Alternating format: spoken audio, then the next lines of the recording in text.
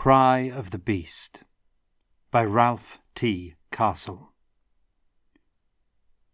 Tomas woke suddenly, with his senses alert and his heart pounding. For a moment there was nothing but the hiss and roar of the surf on the beach outside his bedroom window. But then, once again, he heard the noise that had roused him. It was a high-pitched wail, an inhuman cry, rising and falling on the wind. He slid silently off the straw mattress, struggled into his boots, breeches and leather jerkin, and crept to the window. He cupped his hands around his eyes and peered through the tiny panes of the hand-blown glass. It was still night outside, but the foam on the waves glowed white, catching the first faint light of dawn. Again the strange cry echoed around the bay. Thomas's skin tingled. He shivered. He crept across the rough-hewn boards and opened the door into the other room of the little cabin. He paused and listened. Brodie was lying quietly on his cot beside the hearth. The fire in the grate still smouldered, and the room smelled of wood smoke. In one corner were shelves of dishes and pots and pans above a simple wooden table. In another corner was a washtub. Everything was neat and clean and stowed in its place. Tomas crept across the room. Carefully, silently, he lifted the stout oak bar that secured the front door. "Tom?" There was a rustle of blankets as Brodie sat up. "What are you doing there?" I was just going for a walk." "A walk?" Brodie's voice rose in disbelief. Tomas hesitated. "It's almost dawn." "But not quite." Brodie lit the oil lamp and struggled out of bed. He was a halfling, a tubby figure less than 4 feet tall, with a round, friendly face and a tousled head of hair bleached white by the sun. Muttering to himself, he set about dressing in his usual clothes, a faded blue sailor's jacket, leather breeches, and boots that looked 1 size too large. A red silk handkerchief was stuffed into his breast pocket. A rusty sword was sheathed at his hip, and an ornamental flint knife hung on a thong around his neck. He ambled over to Tomas. "What's your hurry? After breakfast it'll be light enough to venture out." Reluctantly, Tomas let go of the wooden bar. Having just passed his 18th birthday, he didn't like being told what to do. "I heard something," he said. Brodie put fresh wood on the fire and used leather bellows to fan the flames. He broke eggs into a cast-iron pan, set the pan over the fire, then picked up an old cutlass and sliced a fresh loaf of heavy, dark bread. "I know what you heard." His voice sounded gruff. "I heard it too." He put the bread on a plate, then pointed at Tomas with the cutlass. "I'll wager you don't have the slightest notion what kind of creature would make a sound like that." Tomas shrugged. "That's why I want to find out." He sat down at the table. "Do you know what it was?" Brodie shook his head. "I'd rather not talk about it." He glanced towards the window, then looked quickly away. He slid the eggs out of the frying pan onto a plate. "Eat your breakfast." When Tomas stepped out of the cabin half an hour later, the sun had risen into a clear, pale blue sky. A breeze from the west was raising spray from the white caps of the waves.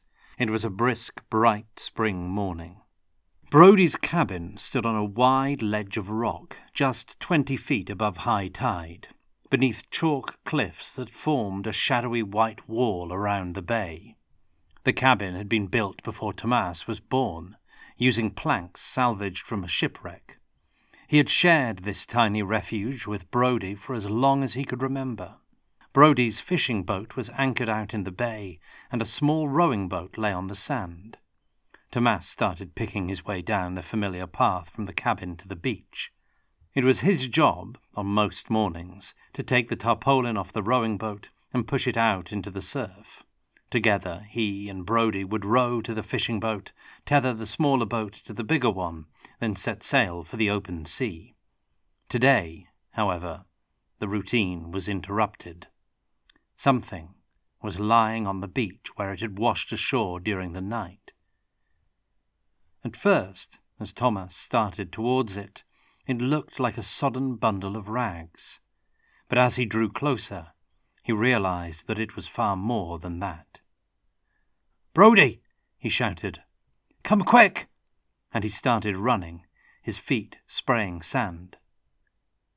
It was a body, thin, pale, and frail. Wrapped in a cloak soaked with seawater, the arms were stretched out as if trying to cling to the sand beneath, and the face was turned to one side. As Tomas circled to get a better look, he saw that the features were not human. "It's an elf woman!" he shouted, as Brodie came hurrying down from the cabin.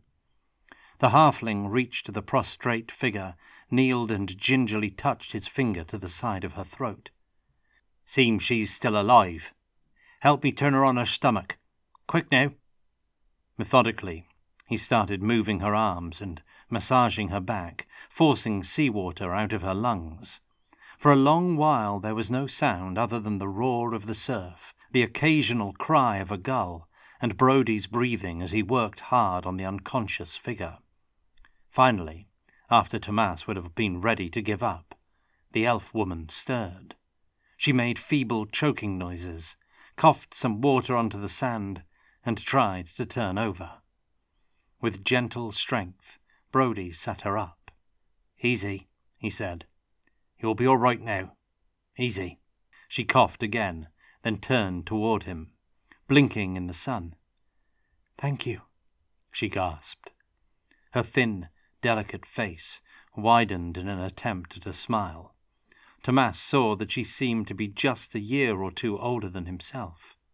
She was deathly pale. Her hair was plastered flat to her head, and there were dark circles under her eyes. Even so, she had an exquisite, fragile beauty. "Back to the cabin," Brodie said.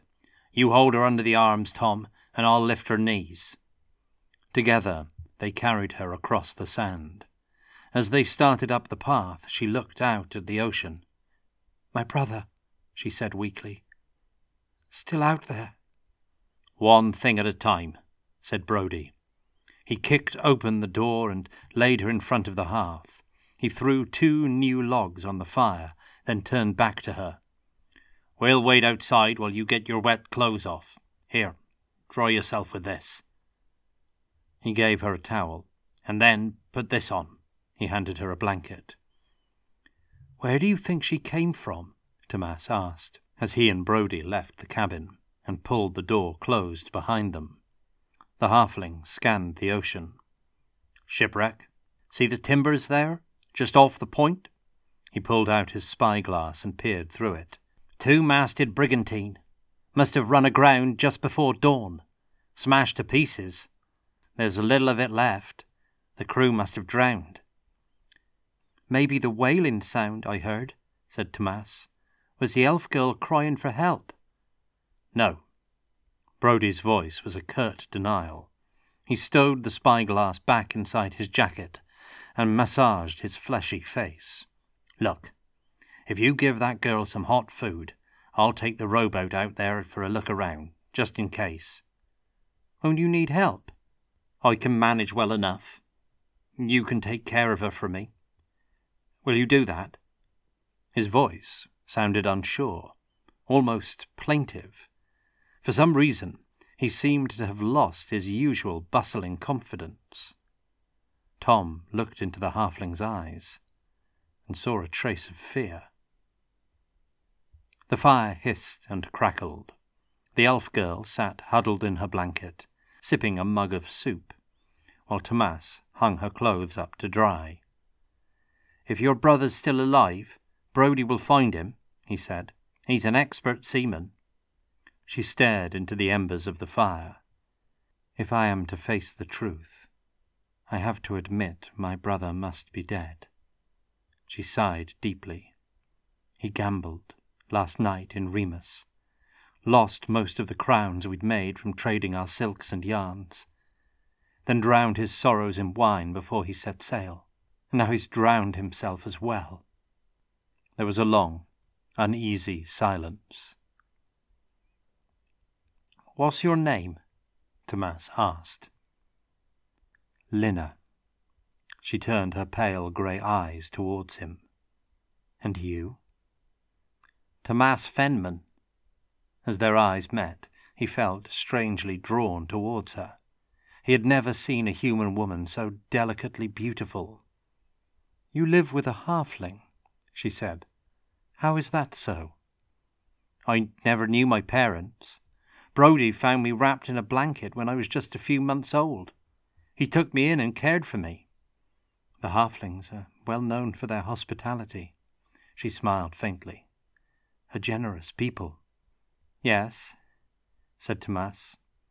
"And he makes a living as a fisherman?" "Yes." "And you help him?" "Yes," he said again. He felt annoyed, as if he ought to be able to think of more to say, but there was something unsettling about her steady stare and her questions. "It must be a dull life here, for a strong, independent young man like you," she said, looking frankly at his broad chest and muscled arms. "It isn't dull at all," he answered defensively. I've studied to be a mariner." "On your fishing boat, yes," she shrugged. "I saw it anchored in the bay." "When we trade our catch in the town," he went on, "I earn money as an entertainer. I do backflips, and I juggle anything the crowd gives me. Stones, coins, even swords and daggers with bare blades." She nodded thoughtfully, as if picturing it. "Sometime I hope to join a travelling carnival." "But that would mean leaving your friend Brodie. He must be getting old now, nearing his 100th birthday. I'm sure he needs your help here. And you seem a kind person. I think you're too kind to abandon him. So, if you dream of adventure, you must know, really, it can be no more than a dream." Tomas felt suddenly angry, all the more because what she said was uncomfortably accurate. "I don't think that's any of your business." "Oh." She looked down into her lap and then nodded to herself. "You're right. I spoke without thinking. I am upset about what has happened. My brother is gone. Our ship and crew are gone. I have nothing left. I apologize for offending you." Tomas's anger left him abruptly. "It doesn't matter." He shifted uncomfortably. "If there's something I can do—" "You could sit here beside me," she said. "Your presence might be a comfort." He joined her on the cot. He felt himself growing tense, reacting to the nearness of her beauty. He didn't quite trust himself to look at her. "Thank you," she said. She rested her head on his shoulder as if it was the most natural thing in the world, and closed her eyes. Minutes passed. From her breathing, Tomas realized she had gradually fallen asleep. After a while, he carefully moved her so that she lay stretched out on her back. She muttered something, but didn't wake up. He laid another blanket over her, then paused and looked at her. Her face was serene in sleep. The curve of her neck lay revealed beneath her tangled blonde hair. How could someone who battled storms in the great western ocean seem so fine and frail? When the halfling came back to the cabin, he was weary and dejected. "No sign of her brother." He eyed the elf girl, still sleeping soundly. "There's a few things worth salvaging, but I'll need your help, Tom." "Shall we wake her?" "No, best not." Brodie glanced around. "We'll keep an eye on the place from outside." Tomas frowned. "What are you afraid of?" Brodie slapped his belly. "Afraid? Me? Huh!" He took Tomas's arm. "Come on, she'll be fine." But his eyes still moved quickly. checking every shadow. By late afternoon they had recovered the ship's log, which was in an elven language that neither of them could read, and some food supplies in small wooden crates. They returned to the cabin, woke Lina, and Brodie cooked a meal. The food seemed to revive her. She told them something of her home life on the Isle of Ulthuan, where she had lived in one of the elven kingdoms. Her parents had been traders who had died unexpectedly in a typhoon that sank their ship. She and her brother had tried to continue the business alone, and had scraped by for a couple of years, despite his drinking and gambling. The two of them had made the hard voyage from Ulthuan to the Tilian Sea 6 times or more. As the sun set over the ocean, turning the sky gold, Brodie broke out a keg of rum. He started telling some of his old sea stories of lost treasure, piracy, and giant serpents that could swallow a ship and all the crew besides. "But that's not the half of it," he went on, happy as only a halfling could be when his belly was full with ample quantities of food and drink. "Why, there are creatures to the north in the Sea of Claws that would eat such a serpent for breakfast." He bent towards Lina, as if sharing a deep, dark secret. "Did you ever hear of a mariner by name of Richard Crowell?" "I know little of human legends," Lina said. "This man was no mere legend. 15 years ago, maybe a little more, it was a bad summer. Day after day the skies were dark with storm clouds, the land was wet and cold, and nights seemed longer than they had any right to be. There was talk that the creatures from the underworld were rising up against us. Babes were carried off by griffins, even hereabouts in the Tilian cities, and beastmen were seen roaming the hillsides. People were scared to go out, even by light of day." Tomas had heard this story too many times before. He stifled a yawn. "Well, Richard Crowell gathered together the best swordsmen, the bravest fighters. He routed the creatures of darkness from their caves and cisterns underground, and he found sorcerers who would use their magic to strip the monsters of their spells. He made Remus safe for honest folk to live in once again, and then, not content with that, he led an expedition up the coast, across the Middle Sea to the Sea of Claws. He'd heard that this was where the evil beasts were coming from, and he wanted to stop them at their source." There was a short silence. "And what happened?" Lina asked politely. "Oh, there were battles the like of which you cannot imagine. All manner of flying things, creatures with tentacles instead of heads, humans that were half man, half woman. There was a screaming and a wailing, a gnashing of fangs and a beating of wings." Brodie paused. "Well, that's what I was told. I wasn't there myself, you understand." Lina smiled. "No, I suppose not." Brodie finished his rum. "We halflings are simple folk. A warm home and a full belly. That's all the excitement we need." "And what of Richard Crowell?" she asked. Brodie's mood became more sombre. "Some say he succumbed to the evil forces he pitted himself against, after he made landfall and ventured into Norsca. But no one really knows." "Norsca?" Lina's eyes narrowed. "I've never been there. It's a faraway place." Brodie set his glass down abruptly. Indeed it is. So far away I wonder why we're wasting our time talking about it." "How do you—" "Just stories I've heard, that's all." He stood up. "I declare it's past my bedtime." He belched and steadied himself against the table, then yawned loudly. "You should bed down for the night in Tomas's room, my dear. He and I can sleep in here." She rose gracefully to her feet. "Thank you." She smiled at Brodie, then turned to Tomas and took his hand. "It was a special pleasure to meet you, Tomas." Her touch was cool and light, yet he felt a wave of warmth spread from her hand to his. "Good night," she said, looking into his eyes. "Good night," he answered dumbly. Neither he nor Brodie said anything more till she had left the room and closed the door behind her. "I don't know, Tomas," the halfling said finally. He threw a thick overcoat onto the floor in front of the fire, then stretched out on his back. "Hard to tell whether things are what they seem."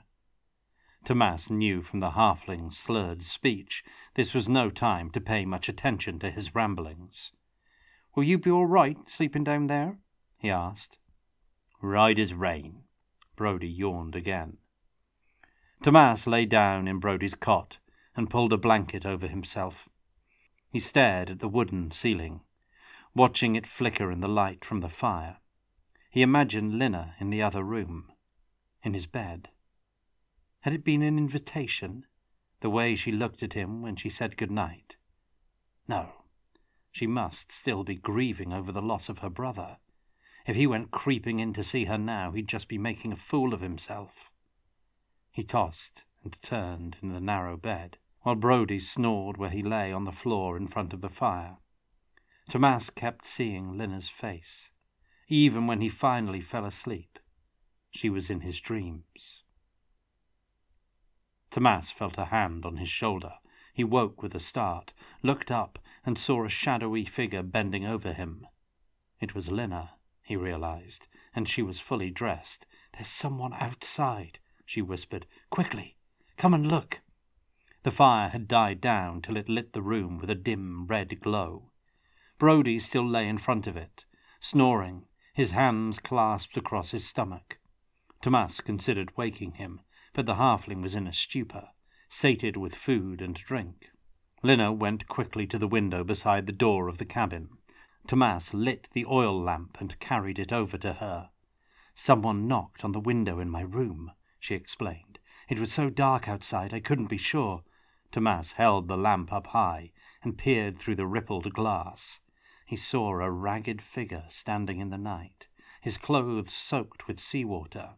He raised his hand imploringly, and his mouth opened as though he was trying to speak. Lina pressed her face to the glass. "It's my brother!" She ran to the door, her eyes wide with excitement. She lifted the oak bar and dropped it with a thump on the floor. Brodie muttered something and rolled over. He opened his eyes and squinted in the light. "What?" Lina was already tugging the door open. A gust of icy air wafted in, making the flame in Tomas's oil lamp flutter. "Corma!" she called. "It's really you!" "Wait!" said Tomas, as she started out of the cabin. There was a strange odour in the cold night air. He sensed that something, somehow, was wrong. "What's going on?" Brodie sat up. He saw the open door and Lina stepping into the night. "Hey!" he shouted. "Stop there!" But it was too late. In the flickering light from the oil lamp, Tomas saw the elf girl throw herself into her brother's arms. But her moment of joy turned almost instantly to horror. As Tomas watched, the figure of her brother mutated hideously. Lina screamed in panic and started struggling to free herself from the tight embrace. One of the arms that clutched her had turned into a huge purple crab's claw. The other was a brown tentacle, coiling around Lina's waist. A lumpy, fur-covered body literally burst out of the sodden clothes, and a razor-edged reptilian tail thumped onto the ground and started lashing from side to side. The creature's feet were hooves, and its face contorted till it looked like the head of a bear, with bulbous, bulging eyes and black horns that sprouted from its forehead. It growled, revealing long, curved yellow fangs. Its breath steamed in the cold air. "Vile thing!" Brodie shouted. "Let her go!"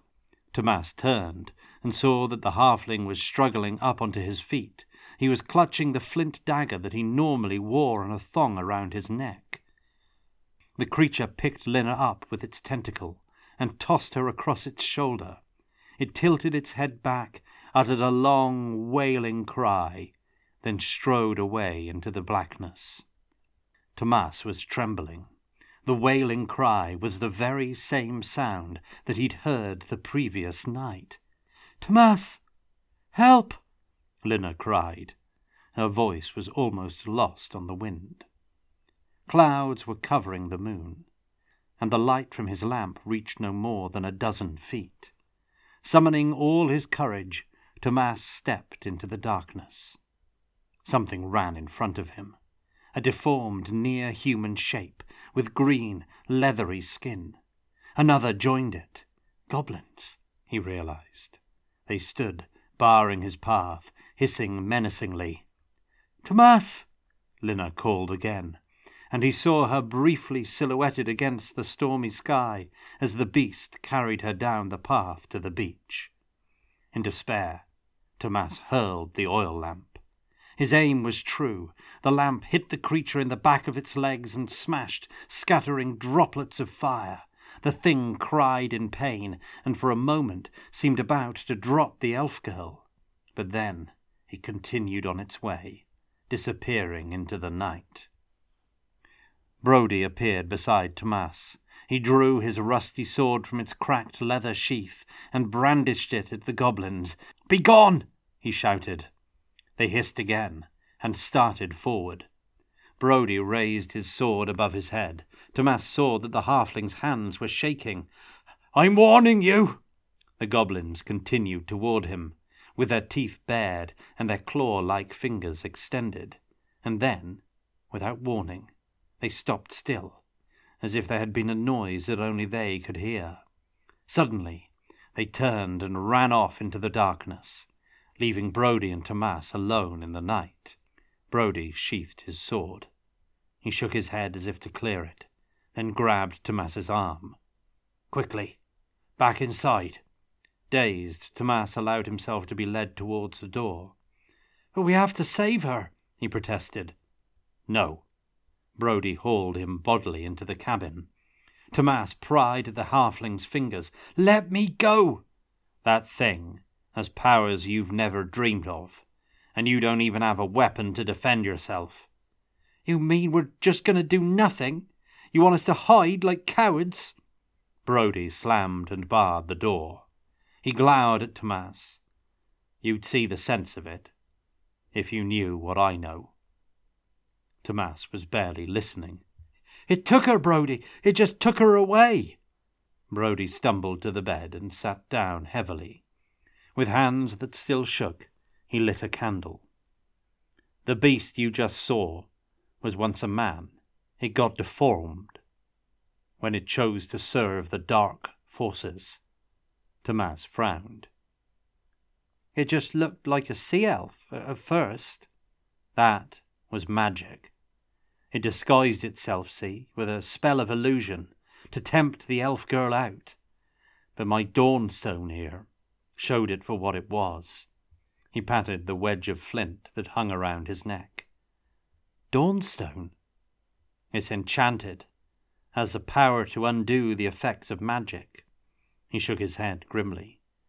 "I only wish I'd used it sooner, to reveal the beast before she went to it." Tomas reached out and touched the Dawnstone.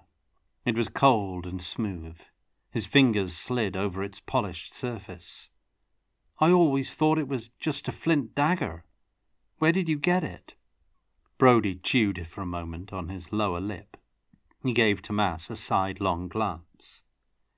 "Well, we don't need to talk about that now. You had a nasty shock out there, a terrible tragedy. Let's brew some tea, and—" "I want to know the truth," Tomas said firmly. "What happened out there? How did you get the Dawnstone? How do you know all these things about creatures and dark forces?" The halfling fidgeted uneasily. "I was there, see," he said in a low voice, "with Richard Crowell and his crew." "In the Sea of Claws?" Tomas stared at him with disbelief. The halfling shrugged. "I was only the ship's cook, and never was a fighter. But the fact is, Tomas, you were there too." For a moment they stared at each other. Then Tomas laughed uncertainly. "I don't understand." "You were a babe, so you don't remember. But Richard Crowell, he was your father. Your mother was killed only a week after you were born, killed by a beastman. That was the real reason for Richard's quest. He wanted revenge against the things that had taken his young wife away. Oh, but it was much harder than he'd thought it would be. He anchored his fleet off the coast of Norsca, told me to stay on board ship and take good care of you, and went ashore with his army. He promised to come back if he could, but he never did. Only one of his men survived long enough to get back to the ship, and he told us terrible stories about the creatures they'd seen on land, with terrible magical powers. He died from his wounds just a few hours later, and the crew were so scared they set sails right away, heading back south. Tomas felt stunned by what he heard. At the same time, he felt a growing sense of excitement, after so many years spent wondering about his parents. This is really true? The halfling nodded. He grasped the Dawnstone and lifted it over his head on its leather thong. Richard knew I wasn't a fighter, so he gave me this stone for protection. His wife had worn it back before she was taken. Richard had another one just like it, which he kept himself, a matched pair, very rare indeed. This one used to belong to my mother. Indeed it did. Here, you need it now more than I do. Tomas held the stone in both hands. I wish you'd told me all this before, Brody. It was best you didn't know. The halfling gave Tomas another quick, guilty look. If you'd known the truth, you might have done something rash, maybe even got it into your head to run away looking for your dad. Tomas nodded slowly, saying nothing.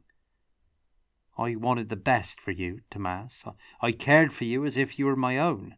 I know that. Tomas stared at the stone, expecting to see his reflection in the shiny black surface, yet somehow it seemed to absorb all the light that fell on it. If you ever think there is magic being used against you, the halfling said, you take hold of that stone. You have to grasp it in your fist. Yes, like that. Just hold it, so. All right, I'll remember. Now, put it on for safekeeping. He watched closely while Tomas looped the leather thong around his neck and dropped the stone inside his jerkin. See, it's you they really wanted tonight. Tomas looked up in surprise. Me? Brody stood up and paced across the room. He poked nervously at the fire, sending sparks flying up the chimney, then paced back again, the floorboards creaking under him. All these years I've been watching and waiting, expecting them to come for you. Your father must have hurt them badly before they killed him, and they'll not forget it. Revenge. That's what they're after. And why did they take Lina instead of me? Even as he spoke, he saw again the awful spectacle of the elf girl being dragged away into the darkness. I reckon they found her brother last night, maybe took him off the wreck. They would have got her too, but she swam for safety and didn't reach the shore till it was almost light. They don't like the light of day, so they bided their time till it was dark again, then lured her out, hoping you'd follow. Once again, he started pacing to and fro. We're not safe here, Tomas.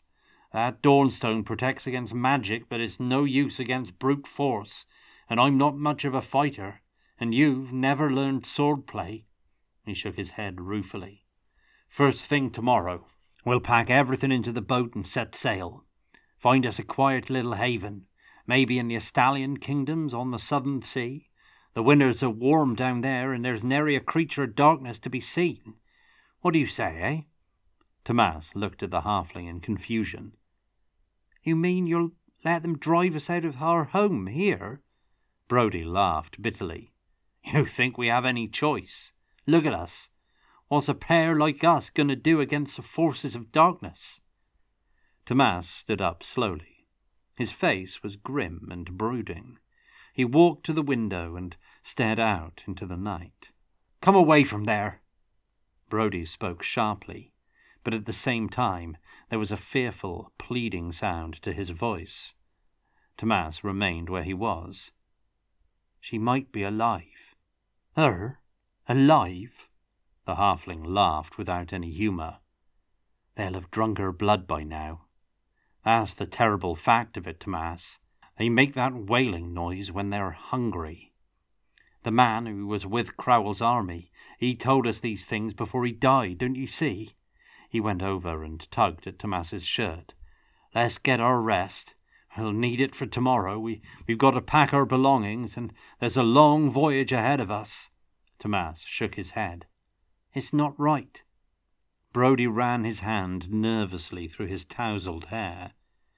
"Now you listen to me. See sense, Tom. You saw that thing. I can't run away and abandon her." Brodie swore.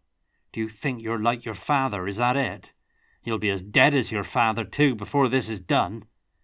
Tomas seized the hilt of Brodie's sword and jerked it out of its sheath.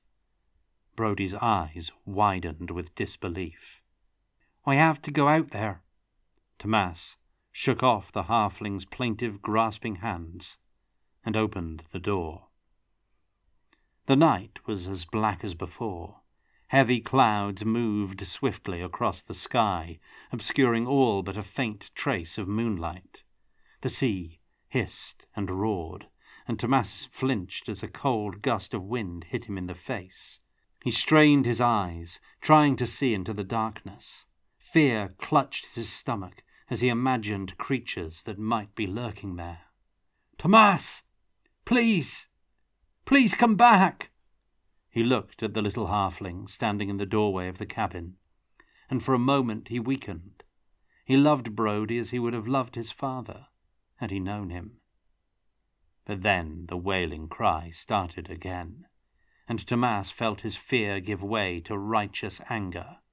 He strode forward, raising the sword high. Behind him, he heard Brodie come out after him. "I can't let you go, Tomas! I can't!" Tomas leaped down onto the beach and crossed the sand in long, loping strides. Within a few moments, he had disappeared into the darkness, leaving the halfling far behind. Tomas paused when he reached the cliffs at the opposite side of the bay. His heart was beating fast, and his chest was so tight it was difficult to breathe.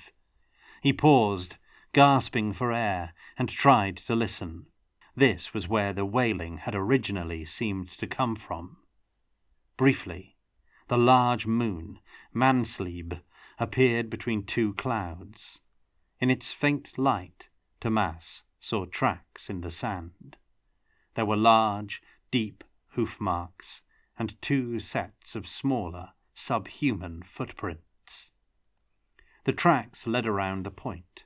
He ran quickly, scaled a heap of boulders, and found himself in the next bay. He had played here often in his childhood. There was a cave up in the cliffs. The tracks ended immediately beneath it. The moon disappeared behind the clouds again, but there were easy footholds in the rock. Tomas slid the sword into his belt and started climbing. He moved swiftly. His muscles were strong from the juggling and acrobatics he had practiced. It only took him a few moments to reach the cave mouth. He grasped the sword again and paused, hearing faint, scuffling noises. "Lina!" he shouted. "Lina, are you here?" There were chittering sounds, like distant, demonic laughter. A foul, sweaty stench wafted out. He tightened his grip on his sword and took a cautious step forward. Something grabbed his leg. Sharp, horny fingernails ripped through his breeches. Pointed teeth sank into his flesh. Tomas shouted in fear and pain. He groped in the darkness and managed to close his free hand around the goblin's neck. He tore the thing from him, wincing as its teeth pulled free. It made a terrible screeching sound and writhed in his grip. "Give her back!" he shouted. The goblin hissed and spat into his face. Tomas slammed the goblin down onto the floor of the cave, stamped on its neck, and stabbed his sword into its body. The goblin's screams turned to a gargling sound as it choked on its own blood. The great moon reappeared in the sky outside, shedding just enough light for Tomas to see the creature impaled on his sword, squirming in its last death throes. Tomas jerked the blade free, then stopped in dismay. The tip of the blade had snapped off, where it had plunged through the goblin and struck the rock beneath. There was a scuffling sound. Tomas whirled around. 2 more goblins were running toward him with their teeth bared. He leaped quickly to one side, avoiding the first. He swung the sword, using the sense of timing he'd learned from juggling in the village square. The blade caught the second goblin in the side of its neck. It was a heavy blow, but the sword's edge was dull. The creature screamed and fell, but it was still alive. Tomas spun around just in time to grapple with the first goblin as it returned and threw itself at him. He stumbled backward. It screeched and tried to claw his face. Tomas turned as he fell so that he landed on top of the creature, squashing it against the rocky floor. Momentarily it was stunned. He picked it up by one leg, turned and swung it. His aim was true. Its head smacked into the head of its companion, their skulls smashed together with a terrible, wet, crunching sound. For a moment, the only noise in the cave was of Tomas's laboured breathing and the gushing of goblin blood. Some of the hot, wet stuff was on his hands. He wiped it on his breeches and picked up his broken sword. Cautiously then, with his pulse thudding in his ears, he crept further into the cave. The moonlight faded into blackness with each step that he took. At the same time, he began to see a flickering orange glow ahead. He reached a bend in the passageway. Beyond this point, he knew there was a large cavern. He sidled around the bend with his back to the wall and his sword raised. Up ahead, 2 torches had been wedged in fissures in the rock, illuminating a ceiling festooned with stalactites and a floor cluttered with huge boulders. Near the centre of the chamber was a frail, pale figure, tied to a column of rock. "Lina!" he shouted. The figure struggled and made smothered sounds. Tomas tried to suppress the surge of hope that he felt. He glanced nervously around. Where was the monster?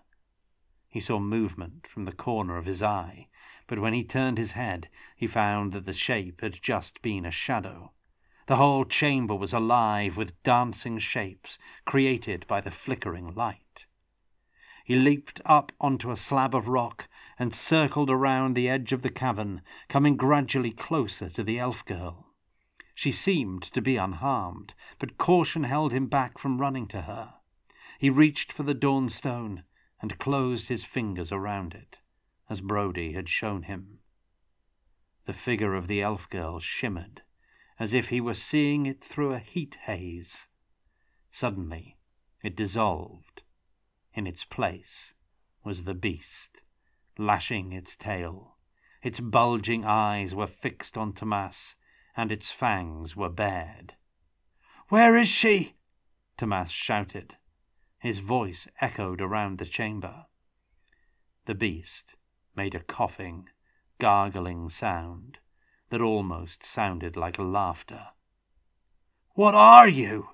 Tomas demanded, fighting to suppress his overwhelming fear. The beast's mouth widened into a ghastly grin.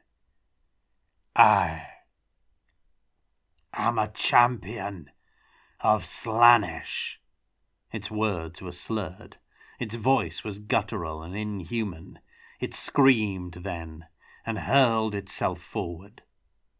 The wall of the cavern was behind Tomas's shoulders. He gasped in terror and swung his broken blade in a hopeless attempt to slash the creature's body. It seized the sword deftly in its crab claw, twisted it out of Tomas's hand, and hurled it contemptuously aside. Almost in the same motion, it swept its razor-edged tail in a wide arc, aiming to cut Tomas in two. Tomas dodged to one side, and the tip of the tail grazed his chest, ripping his shirt. He found himself off balance and falling. Flailing his arms, he toppled from the edge of the slab where he stood. His reflexes saved him. He somersaulted as he fell and landed hard on his heels. But as he looked up, he saw that the beast was already coming for him. Tomas ran. He scrambled up a series of ledges, then jumped up from one boulder to another. The creature was too cumbersome to match this kind of agility, and its hooves slipped on smooth stone. It roared with anger and lashed its tentacle arm like a whip, reaching for Tomas's face. He ducked under it, then jumped higher till he reached the top of a tall heap of boulders. The last one moved under his weight, and he realized it was precariously balanced. He looked back at the creature and saw what he should do. He turned his back to the wall, braced his feet, and pushed with all his strength. The boulder teetered ponderously under him, then started tumbling. It dislodged other rocks beneath it, creating an avalanche. There was a rumbling sound, and the whole cave seemed to shake. The monster vented an inarticulate cry. It stumbled backward as the rocks rolled down toward it. It had fierce strength, but seemed to lack intelligence, Tomas thought. Perhaps all it knew was how to inflict pain and death. The first boulder hit its legs, and the creature fell. With inhuman strength, it pulled itself out from under the rock, but its legs had been crushed, and it could no longer stand. It screeched in pain and tottered helplessly, raising its claw arm in a futile effort to protect itself as two more boulders tumbled down. One hit the claw and smashed it to fragments. The other landed squarely in the creature's hairy chest. It bellowed in agony as it fell beneath the rock. Blood spurted out, and it writhed, lashing its tail. It vomited up a foul mixture of foaming, steaming, pink and brown sludge, and shouted again. Its struggles were gradually diminishing. Tomas was shaking so badly he had to crawl down the tumbled pile of rocks on his hands and knees. When he reached the bottom, he stood for a long moment, trying to regain his equilibrium as he stared at the creature. It glared back at him through eyes that were growing dull and dim. Its tentacle twitched in little spasms. It made a guttural, croaking noise that gasped, coughed, shat convulsively, and finally died. Tomas rested against a nearby rock, taking slow, deep breaths.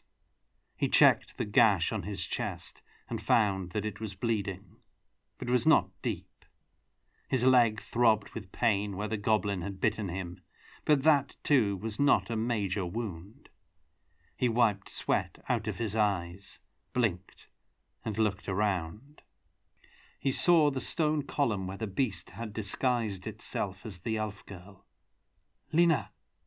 he exclaimed in a whisper. A pile of tattered clothing was lying there, and the rocks were slick with blood. Further back, where the creature had made its lair, there was an ugly heap of bloody bones and chunks of pale flesh. Tomas clenched his fists. He willed himself to be strong. With a sense of hollow dread, he forced himself to go and take a closer look. Some of the shredded clothes were Lina's. He remembered hanging them up to dry in the heat from the fire in Brody's cabin. Other garments were also elfin in style, but seemed cut for a man. She and her brother had died here. There was no possible doubt. Tomas cursed himself for having come too late to save her. He turned away, feeling sick with guilt. His father had been right. It did no good to hide. So long as people gave in to their fear, more innocent victims would die, and the dark creatures would multiply and grow stronger. The only way was to match their strength with greater strength. Tomas turned and walked shakily back past the creature lying with its chest crunched beneath the boulder. The bulging eyes stared up blindly, and the mouth gaped in an ugly, silent scream. Tomas paused. He saw something that gleamed in the flickering light. Trying to suppress his revulsion, he squatted down beside the corpse. Almost lost in the beast's thick fur was a shiny black object. He reached out, took hold of it, and dragged it into view. It was a dawnstone, just like the one that Brody had given him. With a trembling hand, he took the stone from around his own neck and held it beside the one that the creature wore. There was no doubt. It was identical. A matched pair. He stood up suddenly and felt himself swaying. What had Brody said about Richard Cowell? Some say he succumbed to the evil forces, and the beast you just saw was once a man, and he promised to come back, if he could. Tomas clutched his stomach, nauseated by the idea that the corpse in front of him had once been his father. He took slow, deep breaths, trying to regain control. Part of him simply could not believe it, and so, again, he kneeled and compared the dawnstones. They were identical, in every detail. In a sudden spasm of anger, he ripped the creature's dawnstone loose and thrust it into his pocket. Nothing but revenge, he realized, could take away the outrage that he felt. Whatever person or entity had concocted this travesty should surely be made to pay in some way. He turned and started toward the exit from the cave, feeling a fierce new determination. Maybe he was being foolish. He was, after all, at the beginning of his manhood, and he had survived his first battle more by luck than skill. Nevertheless, he would go back and find Brody, and ask the halfling for his help. To search for vengeance in the Sea of Claws would be an enormous undertaking. It would require courage, resources, trained warriors, and expert seamen, not to mention the services of a good ship's cook.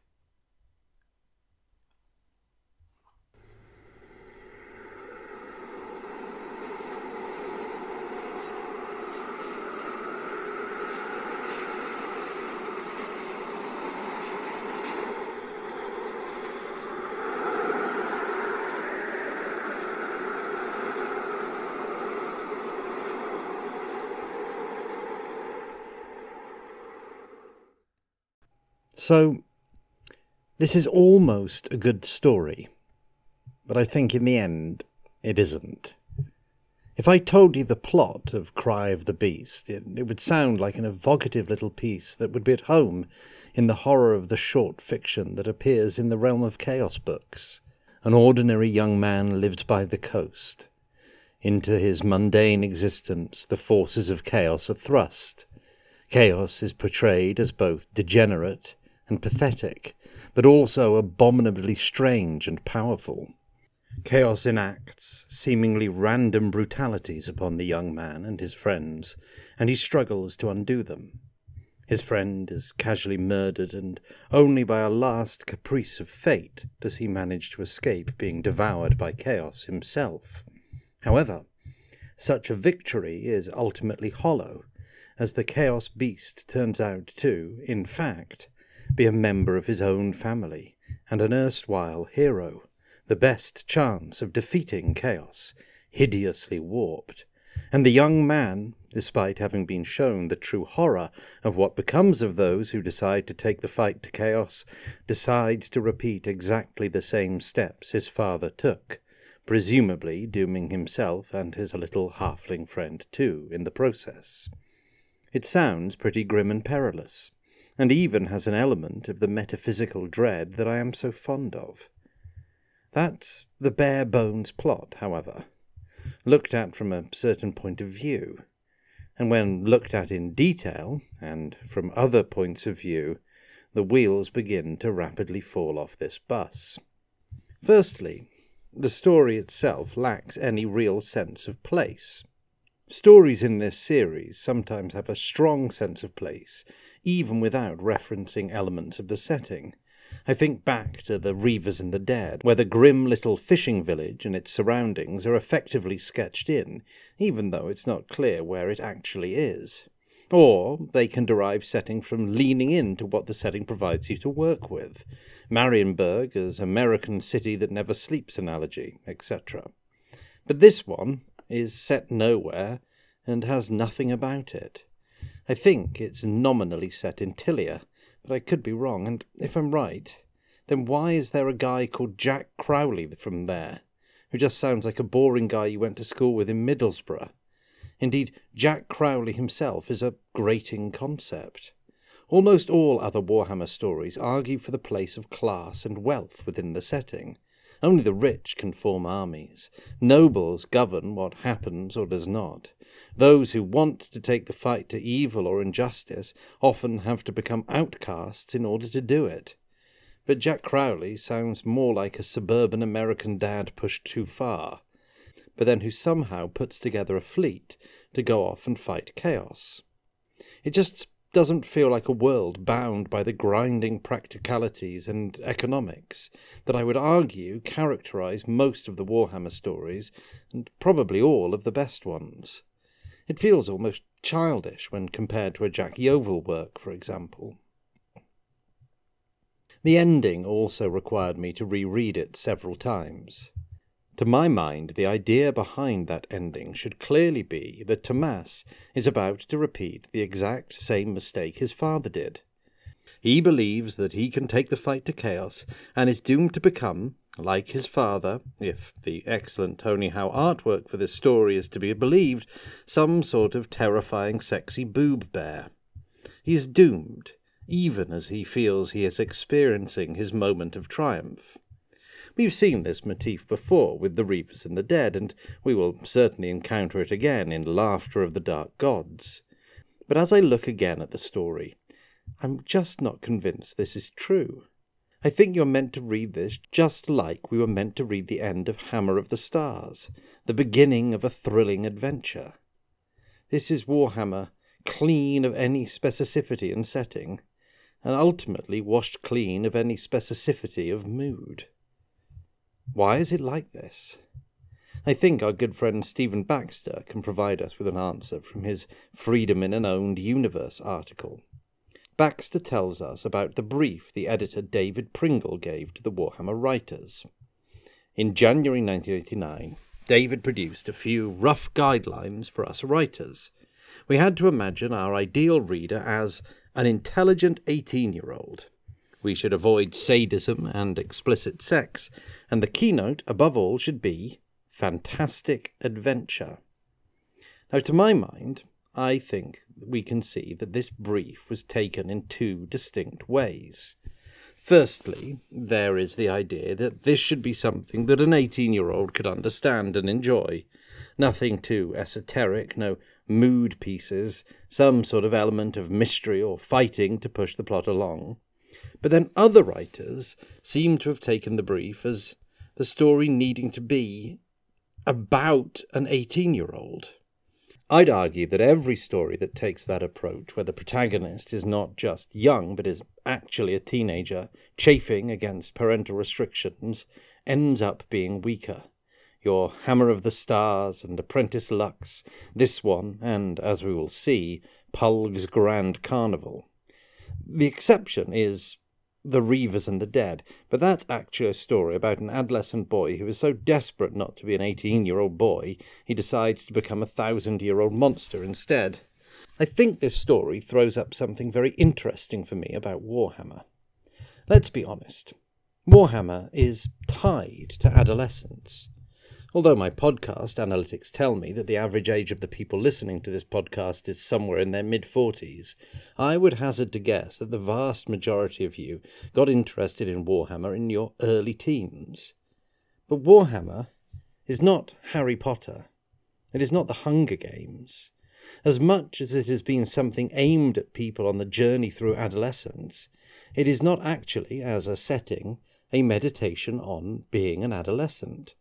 I might just be speaking for myself here, but the appeal of Warhammer was, in fact, that it was a moment of blessed relief from being an adolescent.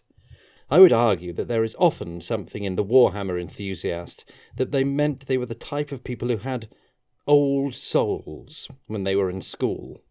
The appeal of Warhammer is that it largely, in Warhammer Fantasy Roleplay and Realm of Chaos or the wargame rules, depicted a world of adult rather than adolescent concerns. It appeals not to the idea that you might live an exciting life as a teenager, but rather that it would probably be a lot easier to be a 125-year-old dwarf trying to hold off the Skaven that were attacking Carrick 8 Peaks than it would be to be 13. Consequently, these stories that end with the music swelling and the adventure only just about to begin as you embark upon adult life do not really work as well as the others for me. Having said that, I've never actually read Conrad, and I know that it very much uses its central character's youth as an element of the storytelling, so I withhold my judgment on whether I think that works or not. Tomas is a weird sort of semi-power fantasy figure in this context, muscular and dexterous, but also sort of clueless around girls, and it feels schlocky. And the sexy, mysterious elf maiden as the love interest seems equally lazily sketched, although the fact that she ends up as a smear on the wall at the end is at least fairly shocking. And it weirdly felt like it wasn't doing the kill your protagonist's love interest to motivate him thing as much as some of the other stories. Also, why was there an elf brother? The alcoholic gambling elf sounded really interesting and we never got to meet him. Anyway, I think the feeling that Warhammer was for spotty teenagers, and so they probably wanted to hear about teenagers, misunderstood both the appeal of the setting and the nature of the audience. Looking at these stories, and looking at which have been the most popular with my audience, the character Warhammer fans related to the most are either a depressed but murderous dwarf, or a man who is obliged to spend every day with a depressed but murderous dwarf. Actually, people did like Warped Stars, which does feature an adolescent protagonist, but an adolescent protagonist who spends almost the entire story being confused and tricked by cosmic forces far beyond his comprehension. Which is at least a lot more like what it feels like to be a teenager than this story. No other stories were written under the Ralph T. Castle name, but the fact that he was recruited by David Pringle might argue that he is someone from the UK sci-fi alumni of Interzone magazine who never revealed who was behind the pseudonym. I'd be interested to know what his other writing was like, because parts of this, its rushed and formulaic style aside, had some interesting ideas. Please feel free to comment on the show in the posts in the Old Hammer, Rogue Trader, or Warhammer Fantasy Roleplay First Edition Facebook groups, or to leave a review if you are so inclined. Please tell friends if this is the type of thing that might interest them. You could also follow me on Twitter, where I post at Lewis Curnow about, history, this podcast, RPGs, miniatures, and Turnip 28. We are going to head back to the 40k universe next time for some nice cleansing military ultraviolence with Devil's Marauders.